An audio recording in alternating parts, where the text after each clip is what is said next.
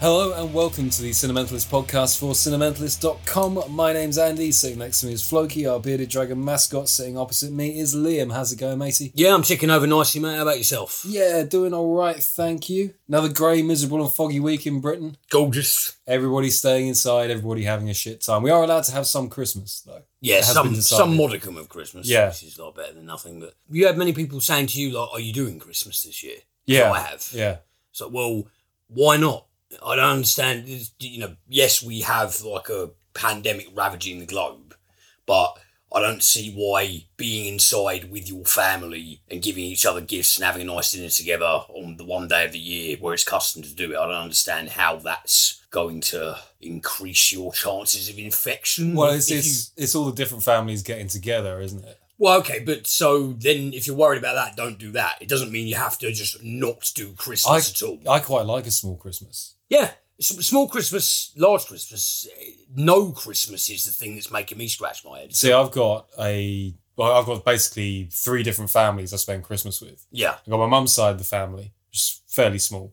I've got my dad's side of the family that's quite big. And I've got my girlfriend's family that's huge as well. No, so it's basically going to be where do we do Christmas, see, that is absolutely 100% a sensible thing to consider. But from what I understand, these people are saying that they're just going to not bother whatsoever. Yeah, what they're basically saying is you can do little Christmas. And little Christmases are nice. I remember when I was a kid, it was small Christmases because I was an only child until I was 12. Yeah. And it was always like maybe 5 or 6 people. It was nice. I'm kind of looking forward to it. I know lots of people who they spend Christmas where it's just them and their partner. That's something I've personally never done, but that sounds nice. Yeah. You don't, you just, as long as you've got some company. That's probably because we're both antisocial bastards, though. Yeah. And that's what it is. But then the people who aren't are just deluded. So, there we go. It's extroverted introverts, I think is the thing here. Don't entirely give up on Christmas, you bastards. We must have something. Yeah. Let's get into some film news then. Really good one to start this week. A trailer has been released for the Clifford the Big Red Dog movie. And very much like that I'm not aware of whatsoever. No, well, let the Cinementalist podcast inform you. Very much like the Sonic the Hedgehog movie, the trailer has set the internet aghast, should we say, because Clifford the Big Red Dog, and it's an interesting stylistic choice, is a gigantic Labrador, CGI Labrador, that basically has been spray painted red, and the internet has reacted in horror. I watched the teaser trailer earlier, and yeah, you can see the point, actually. Do you remember the cartoons? Vaguely. Because speaking about my little sister was born when I was 12. And so I went through another generation of watching that generation's kids program because it was on in the background. Clifford the Big Red Dog was a big cartoon dog that was the size of like a house. Whereas in this, he's just a particularly large spray-painted red Labrador. And the internet is not happy. When you say particularly large, i.e. smaller than the size of a house? Yes, that is one of the things that people are complaining about is the whole point of Clifford the Big Red Dog is he's really fucking huge. And he's not, well, he's huge for a dog. I mean, if you saw him, you go, there's something wrong with that dog.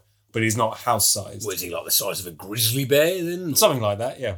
Still pretty freakish, but it sounds like it's not faithful to the source material. To be honest, it sounds like it's not a film for you and me. I know what's going to happen. I'll be the one that ends up reviewing that. Well, just make sure that you're pissed and stoned and it won't be such an endurance Yeah, but it'll probably be all right. Yeah. I've seen weirder things than big red dogs. Barack Obama has given his approval for Drake to play him in a film biopic of his life. Drake, yeah. I didn't know this. Apparently Drake started out as an actor before becoming a, in quotes, musician. What? I think basically what this is someone said to Barack Obama, oh, Drake really wants to play you. And Barack Obama's gone, oh, yeah, sure, fine. And that's the entirety of the story here. But, yeah, you know what the internet's like. There may well be a push for this at some point. The Barack Obama biopic, played by somebody who, as best as I can tell, has been in a couple of TV things. I think if you're going to get anyone to play Barack Obama, and this is predicated on the fact that he's one of the few, if not the only person I've seen do a half-decent impression of him, would be Jordan Peele. Yeah. I mean, maybe there's a high... That is a fantastic impression. It is. It's a great... I mean, okay, maybe there's... But you'd never be able to get away from the fact that he played, obviously, a funny version of the president. You'd never be able to do a serious thing because his version of it is for laughs. It'd be a ballsy attempt, though, to try and although I would watch a dramatic... I would watch the Obama administration, the comedy. You know, a feature-length version would be great. I'd pick something that was infused with dramatic weight or something that was goofy and ridiculous over... I'm sorry, Drake... Yeah. I think there are better choices, but there you Jesus. I mean, for a start, he's Canadian. He doesn't look like Obama. He does. I am really hard pressed to imagine him sounding like Obama. But as always, can't knock it until it's been seen. So I won't, indict it before it's even, in fruition. We can all do better than Drake, though, on so many levels. We spoke about Tenet a little while ago. You loved it. I never got a chance to see it. Right. You perfectly managed to time it in that window where the cinemas were open. And then right when Tenet was getting its most hype, everything shut back down again. You couldn't go. That's exactly right. So still haven't seen it. Apparently, they have now announced how you can watch Tenet from home. There's going to be a Blu-ray release and a DVD release as well. I didn't even realise DVDs for big new releases were a thing. But there'll be a DVD release of... A release of Tenet, the DVD and Blu-ray, and there's a 4K UHD combo pack as well. And all of these items can be pre-ordered on November the 10th. So that was the start of this month. We're on the 26th today. And other than that, streaming online looks like it's going to end up on HBO Max, i.e. the streaming service that nobody has. Well, that's a bit strange. I think the only reason people got an HBO Max subscription was when the last season of Game of Thrones was on. I remember seeing the statistics. Their subscriber numbers just fell off a cliff as soon as Game of Thrones ended. Everyone's like, well, that was shit, and what's the point of keeping this anymore? So, well, I mean, I imagine, has that got all of HBO's content on it, HBO Max? I think so, yeah. What about all these people who have never seen The Sopranos, who have never seen Curb? That's true. There's still some good shit on there that's worth holding on to. I think, because, for a long time, HBO were the byword for great modern TV productions. And they seem to have dropped the ball a little bit in recent years. Yeah, what was the slogan? Was it like, this isn't television, this is HBO? Yeah. And I think, as you say, the finale of Game of Thrones has taken the clout out of that slogan a little bit. I'm trying to think of the last thing I watched that was an HBO original production that I really, really loved. I think, got a funny feeling Silicon Valley was released on HBO. Possibly. You ever see The Night Of with Riz Ahmed? No. Was the executive producer was Gandolfini on it, actually. That's really good. Oh, yeah, that's really worth check out. But yeah, I think a lot of people were expecting there to be sort of one-off box office things and perhaps something with a wider net than HBO. But yeah, HBO Max apparently. However, both AT&T and Warner Brothers have yet to comment on this theory, but that's the insider information essentially, is that it's very likely to be HBO getting the exclusive streaming rights. Sounds a little bit strange, but okay then. People are just going to pirate it. Yeah, of course they're just going to pirate it immediately. If you don't, this is the problem with these kind of business models where everything now is so segmented in terms of the streaming market. When the streaming market was originally a thing, it was great because there was only like 2 or 3 big providers and they were all about £6 a month. So you could spend £18 a month and get 90% of the good content coming out.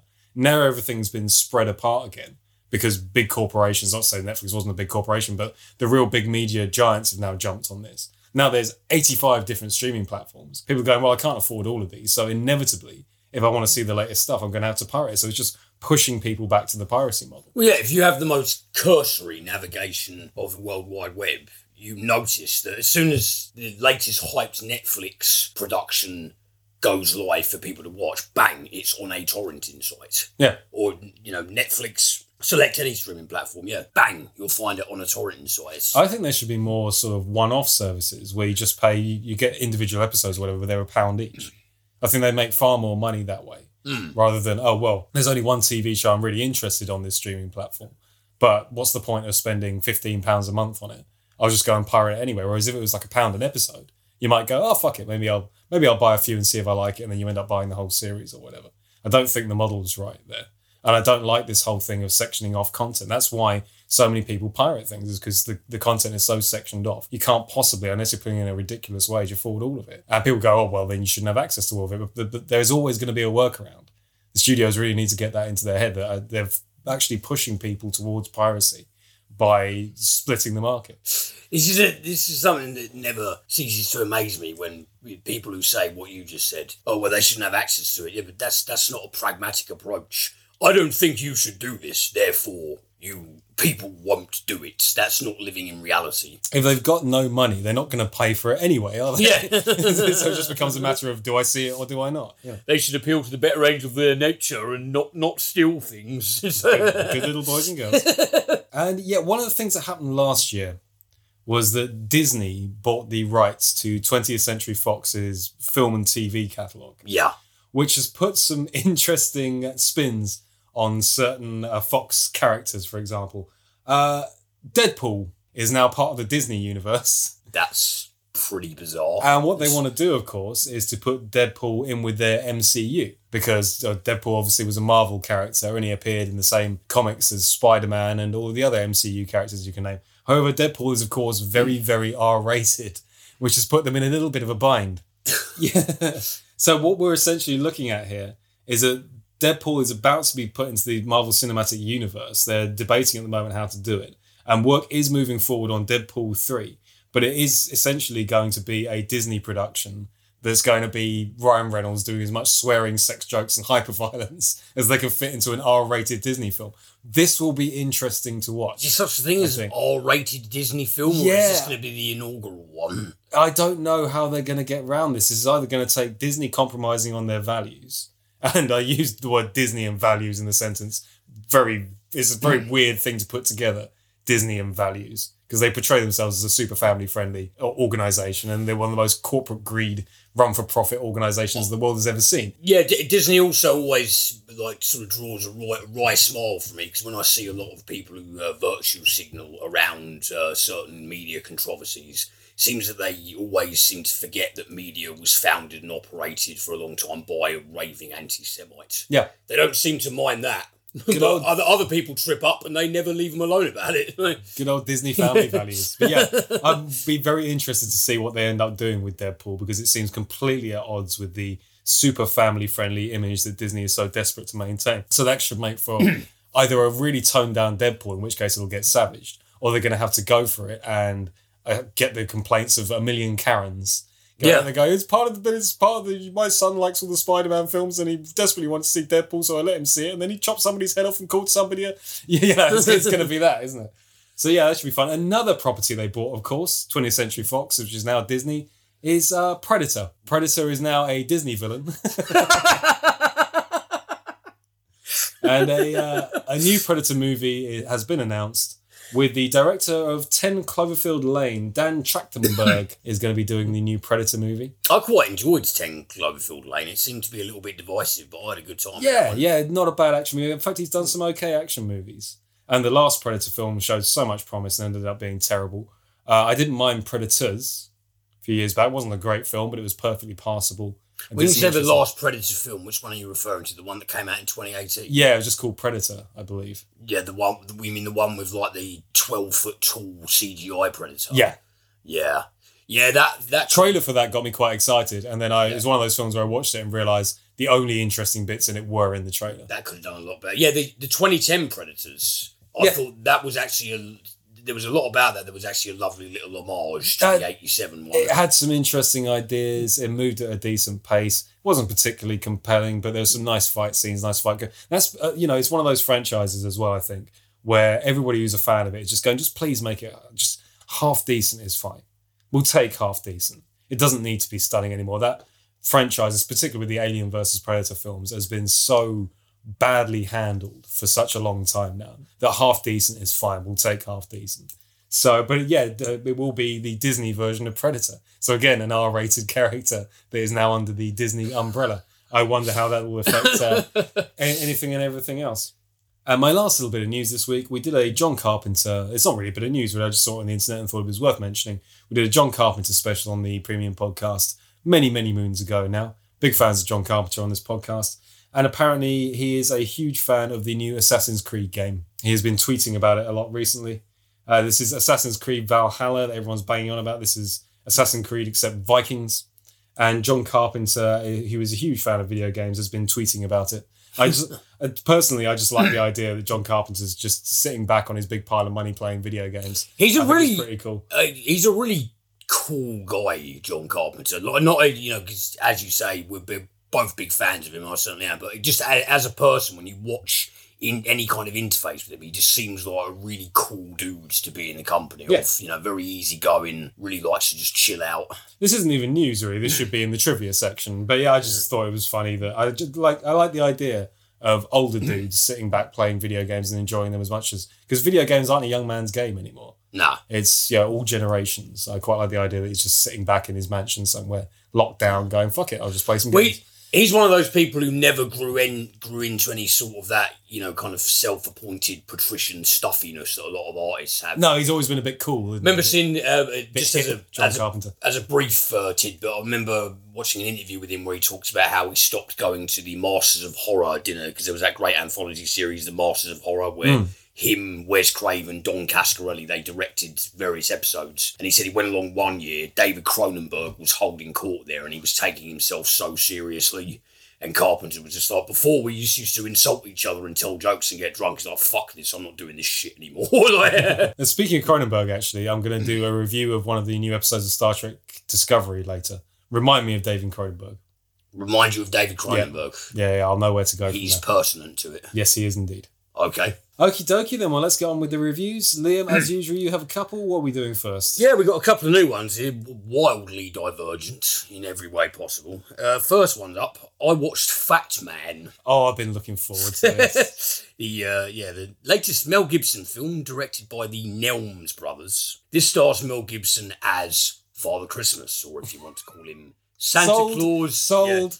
Yeah. In the film, he goes by the moniker Kris Kringle. This is very much a rendering of the Santa Claus legend where they've injected as much verisimilitude into it as they reasonably could. So it's something of it. It's an interesting sort of aspect about it because Kris Kringle doesn't live in Antarctica or the North Pole. He lives in a little stretch just outside of a small town in Alaska. So there's that's like nowhere near the North Pole, is it? Well, I mean, fairly. Yeah, it's cold. It's cold. It's at the top of the world and it's snowy. I mean, it's kind of close. North and South Pole are virtually unpopulated. So he's an American Santa. Yes, as in he's literally a US citizen. Yes, very much an American Santa as opposed to a nationless legendary being. Yeah, living and working in Alaska. He has a PO box.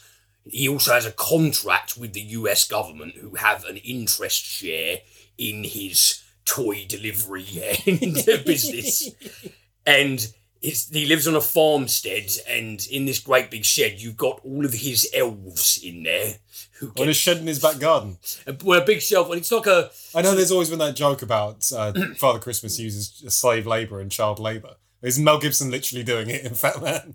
Really, yeah. Locked up in a shed in the back. Yeah, because this film has a very, very strange tone, so there is something of an inflection of... I don't know, worker coercion to it. It gets even worse as it progresses. But, so Mel Gibson is Kris Kringle. Chris is not having a good time of it lately. The subsidy that he gets from the US government has been slowly decreasing because he keeps having to deliver coal to the naughty kids. And kids are getting naughtier and naughtier. And the government officials inform him, the subsidy that we give you is provident on the volume of presents created and delivered. So if you keep giving out coal, we don't have any revenue for that. We don't have any remuneration for you because we're not gaining anything from it. So is Santa also contributing to global warming by fueling the coal industry?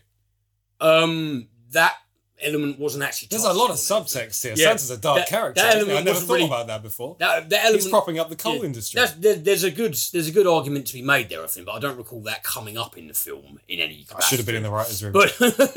But yeah, so the government officials inform him that they're giving him half his annual subsidy because he keeps delivering more coal than presents, and he does his Mel Gibson. He's like, I can't help it if some kids deserve coal. This is bullshit. This isn't even enough to turn the power on. Chris's wife, Ruth, played by the great Marianne Jean-Baptiste, tries to be a bit of a measuring influence and tries to get him out of his ornery and cranky misanthropy and remind him that he used to love his job and he used to believe in humanity and he used to be a philanthrope and not a misanthrope. And Mel Gibson goes to his local bar where it's kind of ambiguous as to people really know who he is, and he knocks back shots and he's like, fucking Christmas, little shits, pricks. And so the military come in, and the military make a proposition to Chris, and it's this: we will give you an enormous subsidy something that will cover the shortfall that you've been given just now if you engage in a 2-month contract with us. And the 2-month contract with us is your elves are going to get to work making control panels for our new fighter aircraft. And this involves round-the-clock security rotation. They put it just gets worse. Yes, they put metal detectors in the facility. They use scissors to cut off the shoe bells, the bells on the top of the elf shoes, because they set off the metal detector. They get handprint IDs to have to come into the factory every day. And there's a scene where the military commander, who is very enamoured with the Kringle operation and the way that not only Kris Kringle and the elves are organised, but also how they seem to have some a strong work ethic. They take their work very seriously, a lot of pride in their work and a lot of positive mental attitude. And there's a sequence where the elves are sitting down at lunch hour and they are just eating. Their regular daily meals just consist of Christmas treats, cakes and loads of stuff like that. And the military commander just sits there and goes, I see what counts for the pallid complexion and the short height. You people need vegetables and fruit, and you need like a minimum of six hours sleep a night, and you need exercise. And it's just like, okay, this is just really weird. While all this is going on, if that wasn't enough, there is this little shit named Billy Weenan, played by Chance Hurstfield, and he is a very bratty, sociopathic 10-year-old boy who basically he hates losing. He hates losing to the extent that when a girl wins the school science fair in place of him, he hires a ruthless enforcer played by good old Walton Goggins to help him intimidate her into basically admitting that she cheated and to tell the principal that the first place ribbon belongs to young Billy. He rightfully owns it. This is a really, really nasty kid who gets his way via the most heinous means possible. So Billy's a nasty little shit. Unsurprisingly, he gets a lump of coal delivered by Santa. And he runs outside and goes, "You're going to regret this, Santa!" And he calls up Walton Goggins and says to Walton Goggins, "I want you to kill Santa Claus." And Walton Goggins goes, "Yeah, okay." And that basically tells you where we are. This was a really, really baffling film, man. From your description there, I'm totally sold on this. I mean, that's a lot of really good ideas. Can I tell you something? There's one element that actually makes this film really watchable, and it is Walton Goggins.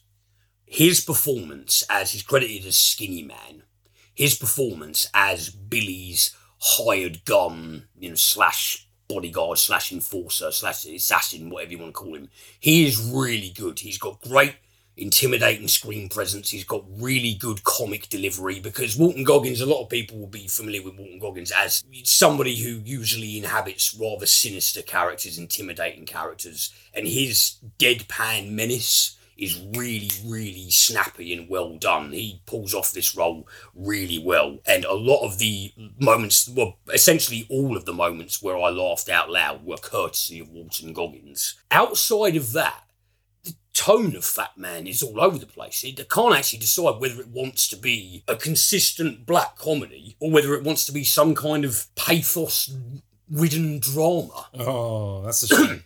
Because as a straight-up black comedy, that sounds fantastic. Well, this is the thing. But if you're going to mix it and muddy it with... Sometimes you just need to be straight ahead with a black comedy. There are plenty of scenes in this where Mel Gibson and Marianne Jean-Baptiste as Kris and Ruth Kringle, they're kind of having sort of lamentable bickering that you'd find amongst a couple, and I'm sitting there thinking, how does this relate to the genre and objective of the film? This just seems like, this is like listening to a guy who's miserable because he's in a dead-end job and he's middle-aged, arguing with his wife about something, which would be very fitting in, maybe some kitchen sink drama.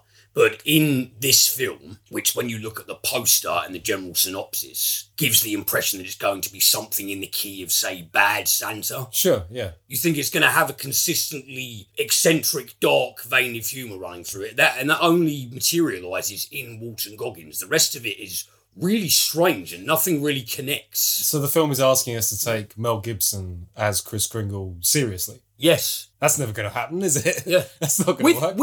With moments of levity that don't have any footing.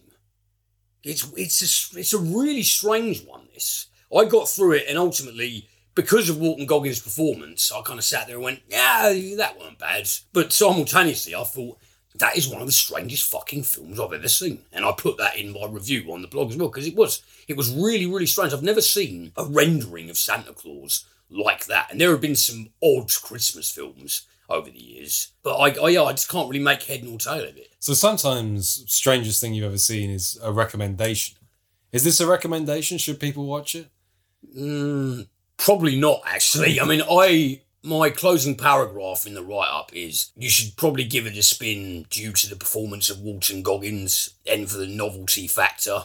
But in terms of, is this something that you should make an effort to see? No.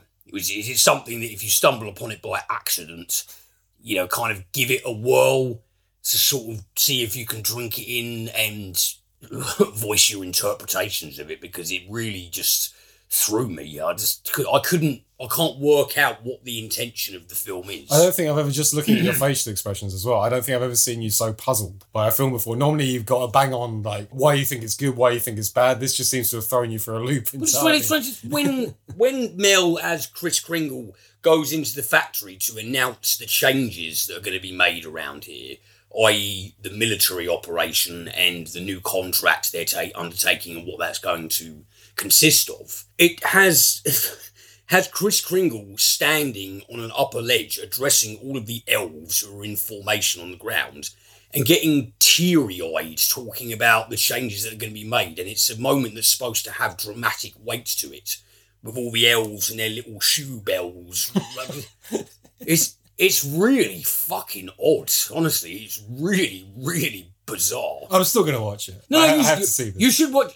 Yeah, so you should watch it if you can access it. I know we both watch a lot of movies, and you go more for television more consistently than I do anyway. But if you can get access to Fat Man, I definitely like to hear your thoughts on it, because I'm still sort of trying to process it now, because there's such a schism. There's such a schism because Walton Goggins, his characterisation is great.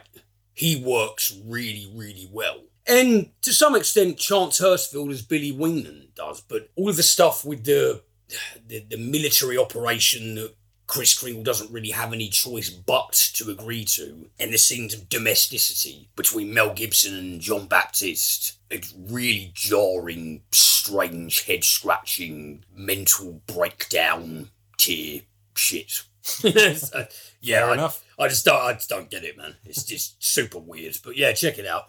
Can I put a film review in between yours? Yeah, go ahead. We're going to do a little bit of TV. Yeah, please do. It's going to be catch-up stuff. Yeah. And I promised last week that we were going to do this, because last week I went to do some trivia based off of Greenland and the fact that it was about comets, and then realised that there is a new Werner Herzog documentary out called Fireball. Oh, yes. Yeah, we yeah. haven't seen it yet. I said, you know what, we're going to save that trivia for next week once I've seen Fireball, which I watched last night. So yeah, this is called Fireball, Visitors from Darker Worlds. And it is a Werner Herzog documentary. Now, this is the point where the audience splits, because some people will have seen Werner Herzog work before and some people will be unaware. So for the people that are unaware of Werner Herzog's work, strap yourself in, because it's got him all over it. That narration that is so strained and yet very dark, as if he's seen into the eyes of the soul of many. Immediately, like, my girlfriend has never seen a Werner Herzog documentary before, and watching her listen to the narration for the first time is quite interesting, because he's got this, no one sounds quite like Werner Herzog. Also, no one's got Werner Herzog's eye, for better or for worse. And he's often done this documentary work that is, he's done a lot of fictional work as well. He's done film stuff, he's done TV stuff. I personally think he's brilliant as a documentary maker, and his films go up and down all over the place.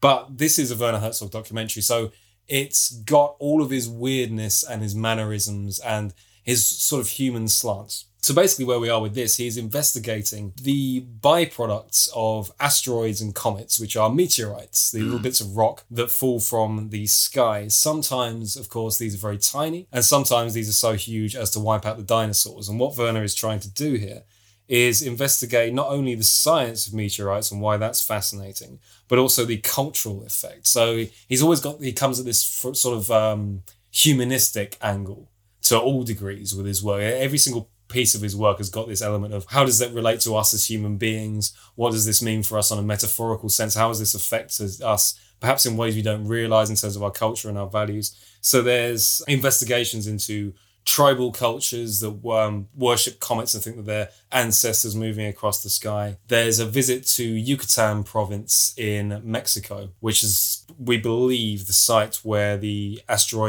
meteorite that killed the dinosaurs landed. There's this huge crater there, and that's believed to be the site that caused that extinction event. And it's also co-directed this by a guy called Clive Oppenheimer. Now, Werner Herzog did a documentary a few years ago on volcanoes, and Clive Oppenheimer was part of that as well. He's basically your standard, straight out of the box, British scientist. Yeah. With his little shirt and his little slacks, wandering around going, that's very interesting, that's very interesting. And he's in front of the camera for the majority of the film. Werner is behind the camera he makes one interjection at one point when a scientist says, we're essentially all made up of stardust. We are stardust. And Werner Herzog interjects, and he actually does a little voiceover part beforehand going, this is the only part of the film where I felt the need to put myself on camera. And he goes, I'd like to point out that I am not made of stardust. I am Bavarian. It's got that great sort of Werner Herzog wit. This is interesting because what it is, it's half quite dry panorama documentary on the interesting things about meteorites. So you've got all this sort of heavy science. And it's half Werner Herzog looking at the world through his strangely twisted eyes. And the marriage between the two is actually quite successful. I learned some amazing stuff in this. There's this guy out in Norway he's a famous jazz musician, but he started getting interested in meteorites as a hobby because he went out one morning he had a breakfast table in his back garden. He went and sat down at his breakfast table and noticed there was a small black rock sitting on his table, and he wondered where it might have come from. And he investigated more into it, and it was a micrometeorite. And so what he did is he found a nearby sports stadium that's got a huge roof. And he started going across the roof with this magnet in a plastic bag, dragging it across the roof to see whether anything metallic was picked up. He started finding all of these tiny micrometeorites. And what he essentially did was invented an entirely new form of science, because no one had really looked into these and studied these micrometeorites before. And they are essentially everywhere. This guy's just picking them up off a roof, which blows your mind and makes you think about, well, how many have I walked past? Yeah. How many have I accidentally kicked? And these are pieces of something that's potentially 4 or 5 billion years old that was created at the creation of... some of these could potentially go back to the creation of the universe. And they are raining down on our planet constantly. And we have sort of no idea about it. And then when you look at them under a microscope, you can see that they've actually got teardrop shapes. Micrometeorites often go 20 times as fast as a rifle bullet as they're coming through the atmosphere, which creates this strange shape with them. And so there's all these wonderful bits of science. And there's a bit about 5-dimensional tesseracts and things like that. And Werner Herzog interrupts at this point as well and goes, this is so complicated. We will not torture you with the details.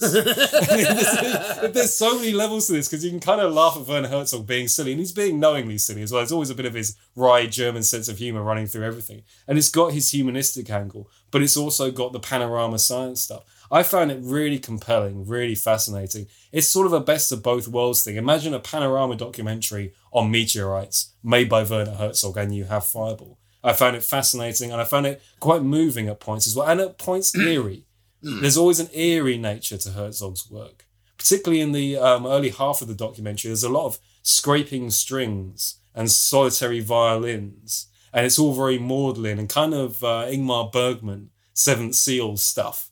That's sort of infused, which adds to the weird, surreal nature of the fact that we're talking about interstellar objects and what we can learn about. I saw a review earlier. I'm sorry to crib this from someone else's review, but I thought it was perfect. It was a user review. And somebody said, I should have the name here actually. Somebody said, the interesting thing about meteorites is they're like pieces of a puzzle. And it reveals to us as human beings that we are just another piece of that puzzle. The universe is this huge puzzle that we don't understand. And meteorites remind us that we are a tiny part of it. And there's all these tiny little pieces that give clues and hints as to this huge universe around us that we don't really think about. We're so enwrapped in our own little lives, standing on a rock. You don't think about all the other huge pieces of rock slamming into each other in the formation. So it's super existential stuff. I thought it was absolutely brilliant. I think as well, if you haven't watched Herzog stuff before, and you should, this is a nice stepping stone because it's one of his milder pieces of works. There's some of his work is very, very shocking and deliberately so, and challenging as well. And I'd highly recommend you watch his stuff for that reason. However, if you're a Herzog virgin, this is a great entry point and a very fascinating, compelling subject. I thought it was a very successful documentary. I liked it a lot. See, when you say that for you his films go up and down, see, I'm very much a proponent of Herzog in that capacity. I think he's brilliant. I love his films, and I love them for all of the reasons you cited. For number one, because he is quite mad.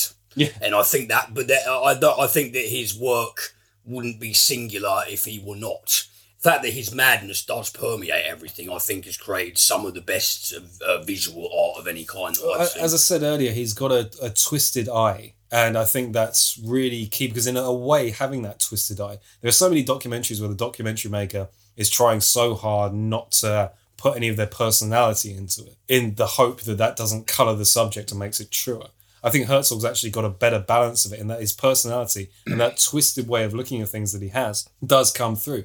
But that twisted vision, in a weird way, because it is personal to him, actually gets you closer to a truth that he thinks about that perhaps you hadn't realised. Does that make sense, or am I? Yeah, no, it does. It does make sense because it's divergent to the kind of interjection that you would call narcissistic. Because he's not interjecting with something shallow and navel-gazing. He's actually interjecting with something lateral. Yeah, and he encourages you to see the things that he's documenting through the concepts that he's thought about. Yeah. So you're getting his ideas through it as well. But I wouldn't ever say it was actually colouring the subject, which is really interesting. I can't think of another filmmaker like him. And I would highly encourage anybody that hasn't seen Herzog stuff, this is your entry point. Because I can guarantee you'll watch this, come at the end and go, I should check out what else he's done. Oh, he's great. Yeah, absolutely, mate. So yeah, it was superb stuff. I'd highly recommend it. Fireball, I need to check that one out. You'll love it. It's funny. It is funny. Yeah, well, Herzog is funny. You know, he's funny ha-ha and funny mental. Yeah. Okay, Liam, sorry to interrupt. What's your second review this week? No, not at all. No, thank you for sharing it. Yeah, so as I was saying, in enormous contrast to Fat Man, the other new release that I watched is The Nest. It's a brand new film written and directed by Sean Durkin. And this stars Jude Law as Rory O'Hara, who is an equities trader, British expat living in America, married to Alison, played by Kerry Coon, American wife, American stepdaughter, and they have a son together as well. And he's been living in the States for quite a while now, and we've become privy to the fact that he initially moved over there because he thought the United Kingdom had dried up in terms of lucrative business potential. And he says to his wife, we should move back to the UK because that place... By the way, this is set in the 1980s, so it's set at the height of the Thatcher and Reagan era. And so he... Bad times. Yeah, well, bad times, but he's an equities trader, so he's somebody, good times for him. He's somebody with the kind of moolah and connections where he can get his fingers in a lot of pies and exploit things. Filthy lucre. Yeah, exploit lots of things, make himself a lot of money, give him and his family a nice plush fund to sit on their asses and do nothing for the rest of their lives. So he proposes this to his wife Alison. Alison says, this is going to be our fourth move in 10 years. Can we not just fucking settle? And Rory says, no, come on, this is going to be, we can go back over there, we can be rich. You know, I can go back to my old company. I've got the connections. I've got the nous to make this kind of thing work. Let's go back. It will be lovely. You'll love it. And we won't have to worry about things again. Because Alison works she teaches horseback riding. And one of the things he's like, don't fucking teach horseback riding for someone else. We can go over to the UK. You can get your own fucking stables. You can get your own orders. You can be your own boss. Let's be entrepreneurial. Let's work for ourselves. And so she agrees and they relocate to a lovely big manor, countryside on the outskirts of Surrey, or just within Surrey. And Rory goes back to work, re-ingratiates himself with his old companies and colleagues who have a very high opinion of him and say, this guy used to make so much dough for us. It's great to have him back on board. And his kids and Alison try to become sort of acclimatised to the landscape. The thing with The Nest is that it's very much a mood piece. It's in the flavour of European art house cinema because there's a lot of allegorical stuff going on here about the consequences of delusional social climbing and greed and forgetting that home is where the heart is. And so there's a lot of dysfunction and marital strife and this initial veneer of perfection of this family that both Rory has of himself and his family, that the viewer are privy to, of Rory and his family having this high-flying, successful existence.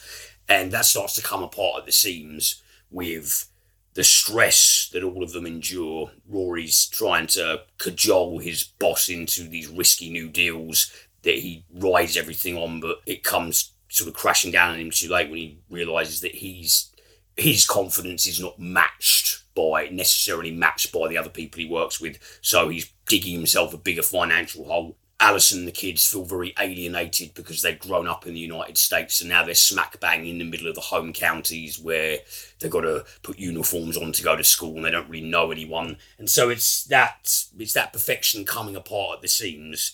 And it's very much a mood piece that is predicated on character strife as opposed to any jarring or surprising events happening. Instead of, oh, holy shit, what just happened there?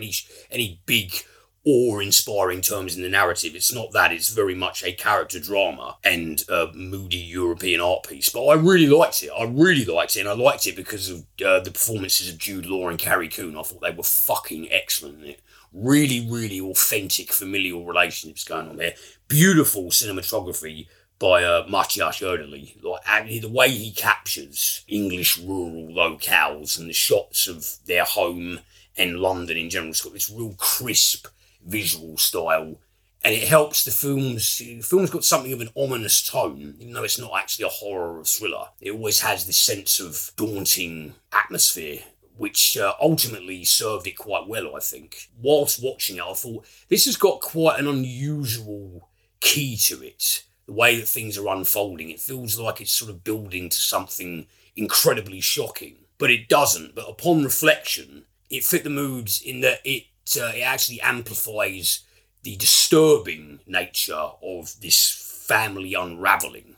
Because when you go from, take them at the beginning, the O'Haras at the beginning, and as you traverse their existential landscape, the kind of things that happen to them as they go up and down, and the emotions that they voice, it's quite unsettling to watch them come apart at the seams, as I say.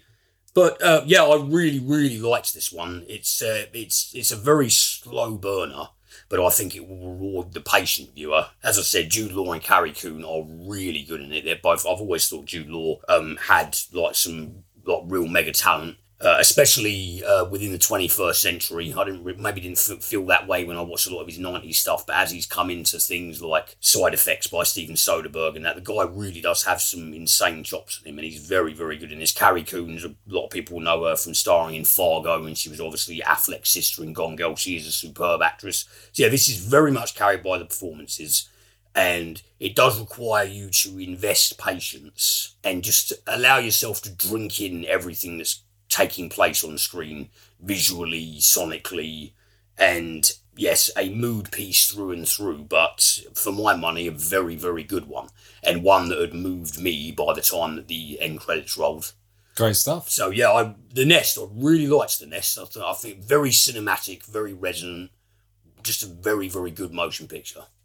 Okay, TV of the week then, and only a short bit this week because, well, I've been covering The Mandalorian recently, episode by episode, and I shall do here again. And one thing I haven't been covering, although I reviewed it in its entirety recently, is Star Trek Discovery. And the new season is running at the moment, season 3. And I wanted to talk about one episode in particular, and this is episode 5. I've been thinking, ever since I watched this episode, how the hell I'm going to do this. Right, okay. Because as I pointed out in my Discovery review, so much happens in this show that I'm going to have to spoil some stuff. Right. And so quite a few people messaged me after my Discovery review saying, I really like that. I'm definitely going to start checking out Star Trek Discovery. So if you're one of those people, I'm only going to be here for about 5 minutes. Okay, so you can skip forward a bit. And it's absolutely essential in order to say what I'm going to say about this episode to tell you where we are in Discovery. If you can't circumvent it, then we're only going to be here for 5 minutes, guys. So just jump ahead a little bit and we're done. So spoilers start now. In season 3, we have gone forward into the future. So Star Trek, of course, is in the future to begin with, but we are now 930 years Futuria. forward. Yes, we are. Yeah, future to Futuria.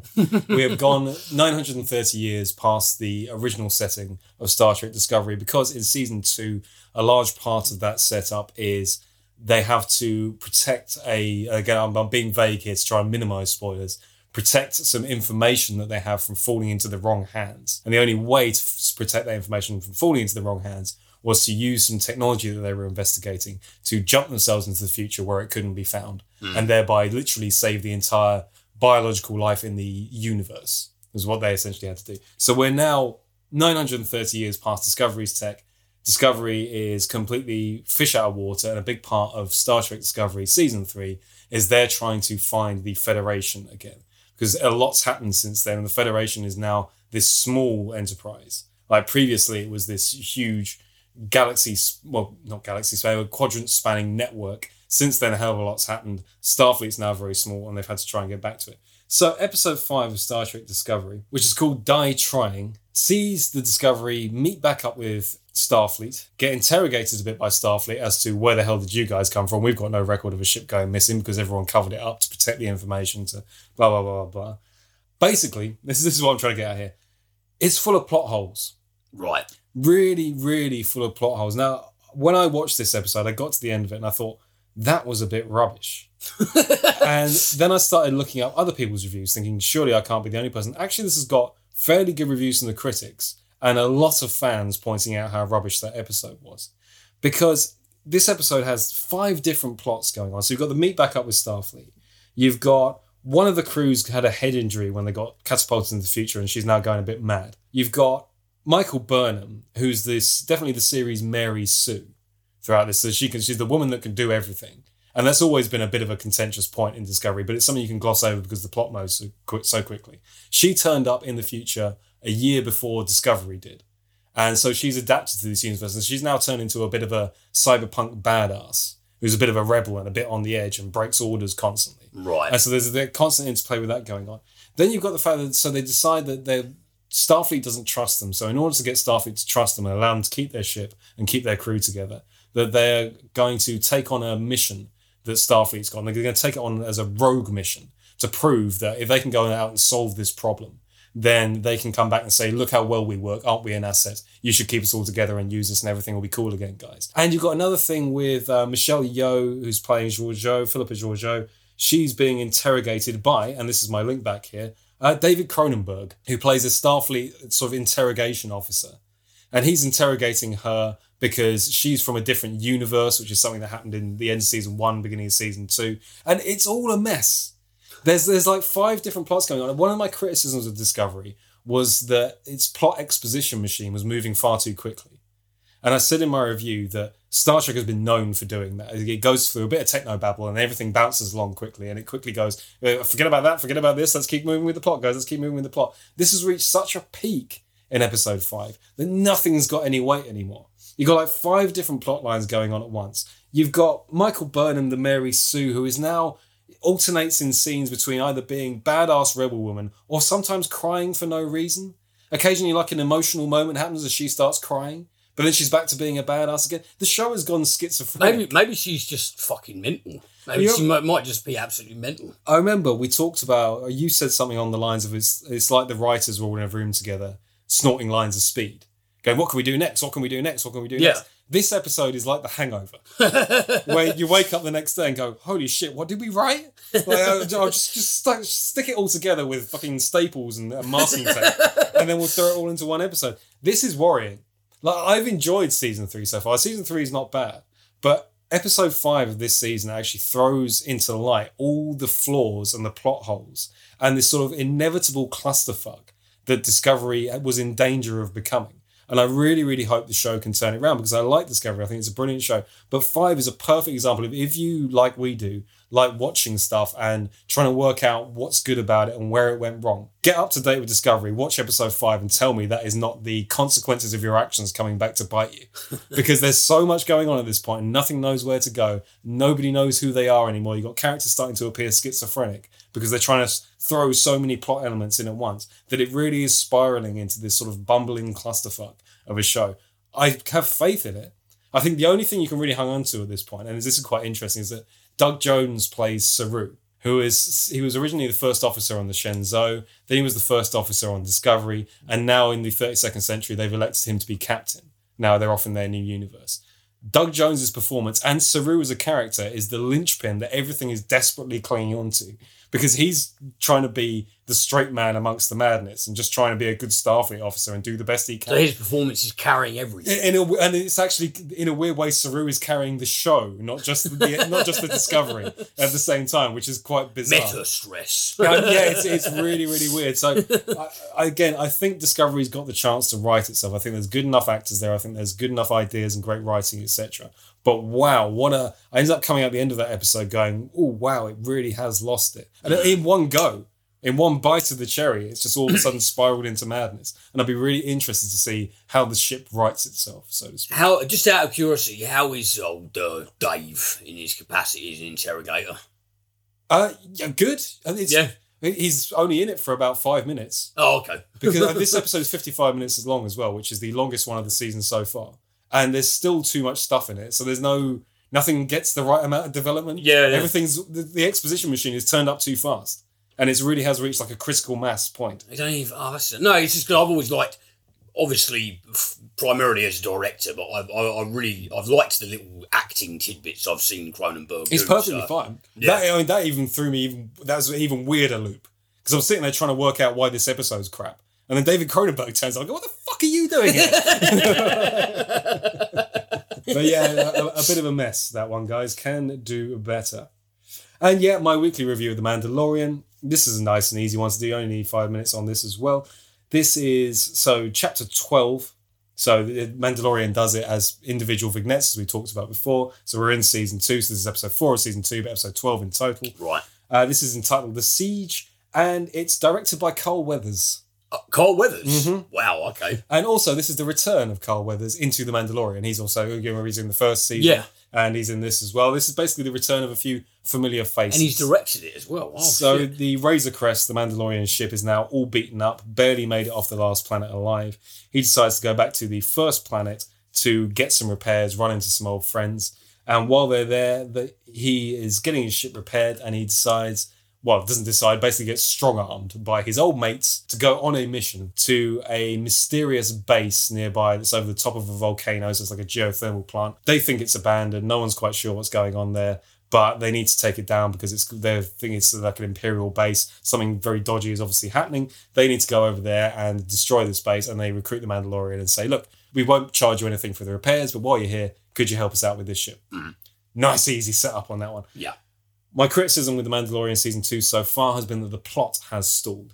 And as soon as the episode starts and he's going along in his bashed up spaceship and he goes, why don't we go back to that planet we were on previously? I thought, okay, so again, nothing's going to happen in this episode, but it's going to be good. I've loved every single episode so far, actually. But I thought, okay, we're not going to move the plot on again. Actually, no. This has got a laboured first setup. And then once they get into the base and discover what's going on there, it actually moves the plot forward exponentially, which is really, really nice. And around about the halfway mark, it essentially turns into one gigantic chase sequence, very much a la Mad Max Fury Road, except Star Wars. Oh, wow, okay. And it is shot brilliantly. It's a superb chase sequence. It's an edgier seat chase sequence. The great thing about The Mandalorian is it seems to be getting better and better and better as it goes on. I've loved every single episode of it. And every week, we've talked about how it played with genre. This one is, it's a chase sequence, really. There's a setup, you get a reveal about the plot, and then you get this huge chase sequence, and you could quite easily turn around and go, oh, well, that was that.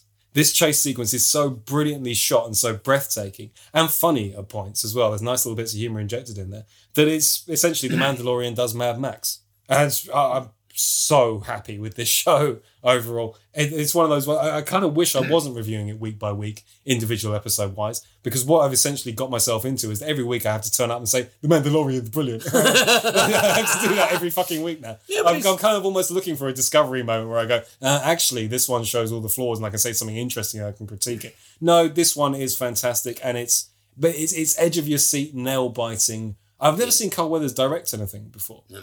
And the same with Bryce Dallas Howard last week. Yeah. Where are these incredible directors coming from? Who knew these people could direct? This is a far more compelling chase sequence than 99% of modern action movies. It just keeps knocking it out of the park again and again and again. It sort of throws me for a loop every week, where I think, okay, I know where this is going to go. And it does something absolutely brilliant. And you think, well, how the fuck have they managed that? Yeah, well, I mean, annoyingly, I still need to start the second season. Oh, dude. But yeah, I mean, I thought the first one was fabulous, and if it deserves consistent praise, then yeah, absolutely keep doing it. There's a beautiful, beautiful sequence with the Razor Crest and some TIE fighters that's just so... It's a bit of a fuck yeah moment as well. The Mandalorian is very good at those. Making you go, oh, fuck yeah, that was really cool. You come out of it with a big grin on your face. Coming along to save the motherfucking day. Yeah, pretty much. Yeah, and it's popcorn stuff. You sit there with your bowl of popcorn going, and another, and another. Yeah. And every week it's got another one. Again, my only real criticism of The Mandalorian is, well, and now I can't criticise it for the plot being stalled because it has actually moved now and in a very interesting way. So I'm really, really interested to see. And even when the plot was stalled, it was good. But you just get a genre film every week in the Star Wars universe, and what's wrong with that? Did you know, I saw recently, apparently, if you want to, you can buy boxes of Baby Yoda's space macarons. That's in the latest episode. Yeah. You can buy those. I saw that on Twitter. You can buy boxes of them. Yes, I did notice he was eating blue macaroons, which aren't very spacey, because everyone looks at that and goes, that's a macaroon. But yeah, it's as fantastic as it ever was. And yeah, I've locked myself into this thing of sitting here every week going, isn't The Mandalorian brilliant? But it is, so there you go. I have to be honest. Awesome. Okay, as promised last week, we're going to do some asteroid/comet/meteorite trivia. Now that Fireball has been done with. Yeah. No, not done with. I'm looking forward to that. The interesting thing about this, actually, is that I wrote it last week, and I should have read over it again before we started recording, but I haven't. So these are going to be new to me as well, because I've forgotten them by now. So there we go. Yeah, I found a National Geographic article entitled Asteroids and Comets. And this starts out in such a lovely way. Actually, I'd like to read this in Werner Herzog's voice, in my terrible impression of it. Please do. Because I just think it's better. Okay. At some point in the future, an asteroid or comet will slam into Earth again and alter the planet irreversibly. That's from National Geographic. Oh, cheers, guys. So there's hope then. No, brilliant. Okay. I won't do the whole thing in the Werner Herzog voice. What would it have been like? It was a little bit David Attenborough, actually. I'm sorry about that. Alter the planet irreversibly. Yeah. Though too small to earn the distinction of planet, asteroids and comets loom large in literature and folklore. The reason is clear. One of the chunky rocks or icy mud balls will eventually slam into Earth and change the planet irreversibly. Such an impact 65 million years ago is widely believed to have killed off the dinosaurs. The distinctions between asteroids and comets is fuzzy. Comets tend to have more chemical compounds that vaporize when heated, such as water, and more elliptical orbits than asteroids do. And when observed through a telescope, comets appear fuzzier. Wow. I didn't know that. But I did like the fact that, because I mentioned Greenland last week, and there's a little aside about the difference between an asteroid and a comet. And I like the fact that it was very subtly addressed with, it doesn't fucking matter what it is, because it's about to obliterate everything, so sharp. Yeah, that's fair enough, I think. All right, let's start off with some asteroid trivia then. Asteroids are essentially chunks of rock that measure in size from a few feet to several miles in diameter. Some asteroids are called meteoroids. The largest asteroid, Ceres, is about 590 miles wide. Like most asteroids, it lies in the asteroid belt between Mars and Jupiter. Many astronomers believe the belt is primordial material that never glommed, and that's a real word, glommed into a planet because of Jupiter's gravitational pull. Other astronomers say the belt is a planet that was broken apart during a collision. If all of the asteroids in the solar system were combined into a ball, they would still be much smaller than Earth's moon. If the sun was as tall as a typical front door, bear with me here, Earth would be the size of a nickel, the moon would be about as big as a green pea, and Ceres, the largest object in the main asteroid belt, will be as small as a sesame seed. Wow. So not very big in general. Is glommed just some kind of astrocentric term for undergo cohesion? Yeah. Except you sound more scientific than they do. Yeah, but well, yeah, I looked it up. Glommed is it's smaller objects becoming a larger object. Glommed. So snowballing. Yeah. Yum. I shouldn't have done that. Sorry, you know me by now. There are more than 150 asteroids that are known to have their own moon. The first discovery of an asteroid moon system was asteroid Ida and its moon Dactyl in 1993. Wow. Asteroid with its own little tiny moon running around it. Oh, that's cute. How about some comet trivia? Sometimes comets are referred to, and after your last bit, sometimes comets are referred to as dirty snowballs. Or cosmic snowballs. This gets better and better. This is because they're composed mostly of spunk, ice, rock, gas, and dust. Comets are believed to originate in one or two regions. The theorized Oort cloud, or the Kuiper belt, found beyond the orbit of Neptune and the dwarf planet Pluto. The Oort cloud is an outer region of the solar system 50,000 to 150,000 times the distance from the Sun to the Earth that is believed to contain dormant comets. Some of the comets that originate here have orbits lasting millions of years. The most famous comet is Halley's Comet. It has been observed since at least 240 BC. Its orbit makes it visible from Earth every 76 years, and it was named after the British astronomer Edmund Halley. Damn. Yeah. I know of Halley's Comet, but I don't actually think I knew who Edmund Halley was, which is... Interesting that most of them are believed to originate in just one or two regions. So there's sort of comet nursery, if you like, and occasionally one breaks off. There are over 3,000 currently known comets. Scientists believe there are up to 1 billion comets in our solar system. A great comet is one which is bright enough to be visible from Earth without the need for a telescope. Approximately one great comet happens every 10 years. Do we know when the last one occurred? Halley has been... There was one a few years ago that I really, really meant to go and see. And I remember going outside for a cigarette and looking up, and it was cloudy because it's England. And going, yeah, well, fuck that then. But, I'm sure it was lovely in Hawaii or wherever else. And, of course, what everyone wants to talk about when it comes to comets and asteroids, asteroid impacts. An asteroid passing relatively close to Earth is more common than most people realise.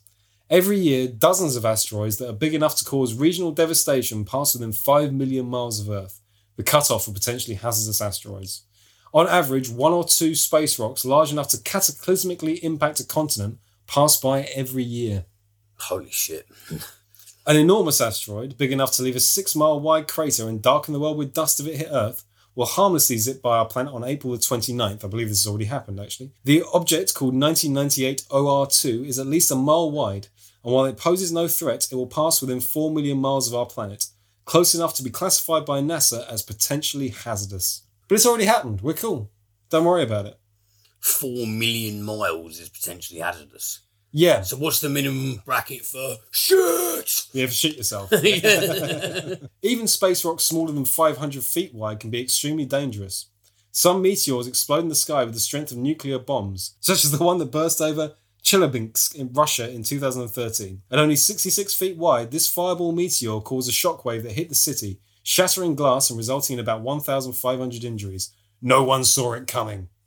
At only 66 feet wide. Yeah, and it caused a blast like a nuclear bomb. 66 feet isn't like... It's not fucking inconspicuous. It gives you a sort of sense of if one a couple of miles wide hit Earth. Well, yeah. We're all pretty much fucked. Yeah.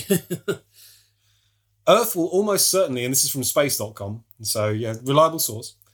Earth will almost certainly confront a space rock large enough to obliterate a city, or worse, at some point in its future. If humans are still around when that day comes, it would be prudent to have a plan for protecting the planet.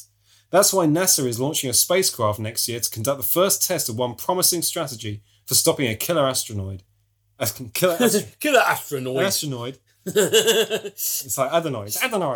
It's an astronaut mixed with an asteroid. You have to read the trivia out every week like this. It was adenoidal.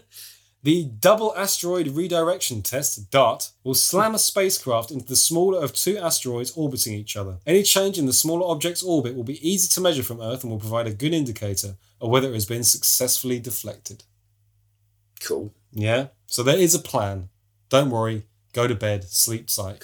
It's only the deadly pandemic you need to worry about. Anyway, thank you very much for joining us as usual, guys. That's the end of our free podcast this week. We are off to do the premium podcast where we thought, well, I've reviewed a film that's got time travel as a main element. So we decided we'd have a good look at time travel films and time travel in films, for that matter. And just time travel itself. Yeah. Because it's cool. It's a cool concept, isn't it? And before anybody gets on our backs, yes, we're going to mention Looper, and I know we've mentioned it before, but it's going to happen again, okay? Absolutely. Probably not in as much depth as previously, because I feel like we've covered Looper like 3 times. Well, but it's a good film. So get ready for a fourth then. Yeah. No, not necessarily. And we've got lots and lots of other stuff as well. We're going to be discussing time travel mechanics, we're going to be discussing our favourite usages of time travel, we're going to be discussing time travel stuff that we hate and think's really cliched and tropey. So if any of that sounds interesting to you, please do consider subscribing to our premium content. If you look at our Patreon page, you just type into Google Cinementalist Patreon, and there's links on Twitter and there's links on the cinementalist.com website, and there's a million different ways to find us. Please do consider subscribing to support the podcast. We release 4 premium podcasts a month. We've got a forum and a whole community thing that we're setting up at the moment, and we'd really appreciate your financial support.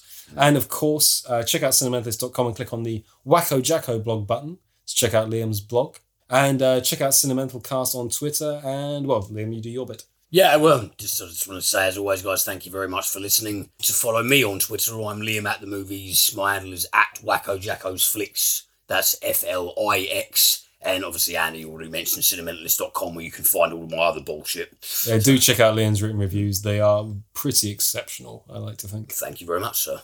But yeah, we're off to record the premium. Hope to see you there. If not, free one next week. Thank you very much, guys.